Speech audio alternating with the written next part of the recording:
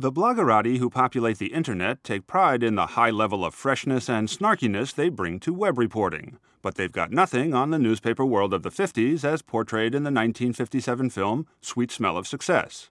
It features the dysfunctional relationship between powerful, amoral newspaper columnist J.J. Hunsaker and conniving, amoral press agent Sidney Falco.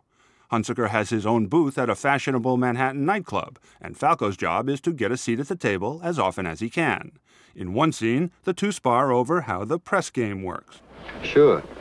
The columnists can't do without us, except our good and great friend JJ forgets to mention that. You see, we furnish him with items. What, some cheap, gruesome gags? You print them, don't you?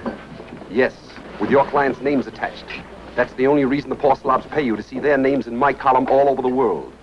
Now I make it out you're doing me a favor? I didn't say The day I can't get along without a press agent's handouts, I'll close up shop and move to Alaska lock, stock, and barrel. Actually, he's moved to the internet, at least according to the website PR Newser, which says that New York media gossip blog Gawker.com is the 21st century J.J. Hunsaker. And PR Newser isn't the only one. A recent New York Magazine cover story was headlined, Gawker and the Culture of Bile. It's long been acknowledged that Gawker is the gold standard of snarkiness, but the New York Mag piece takes it one step further, asserting that Gawker perfectly captures the current ethos of young New York, which is overwhelmingly tipped toward anger, envy, and resentment at those who control the culture and apartments.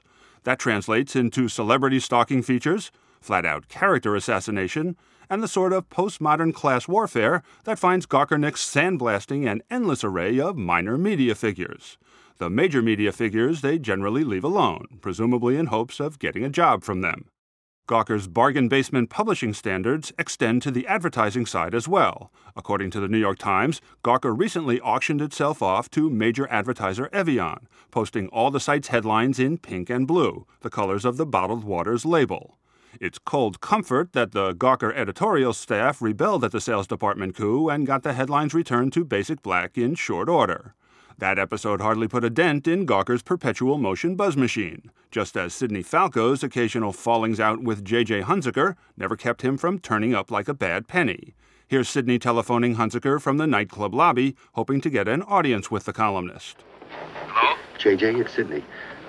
Could you come out for a minute? Could I come out? No. I have to talk to you, JJ, that's why.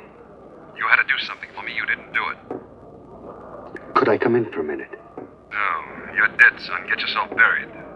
Nowadays, Gawker.com would be pleased to make the funeral arrangements.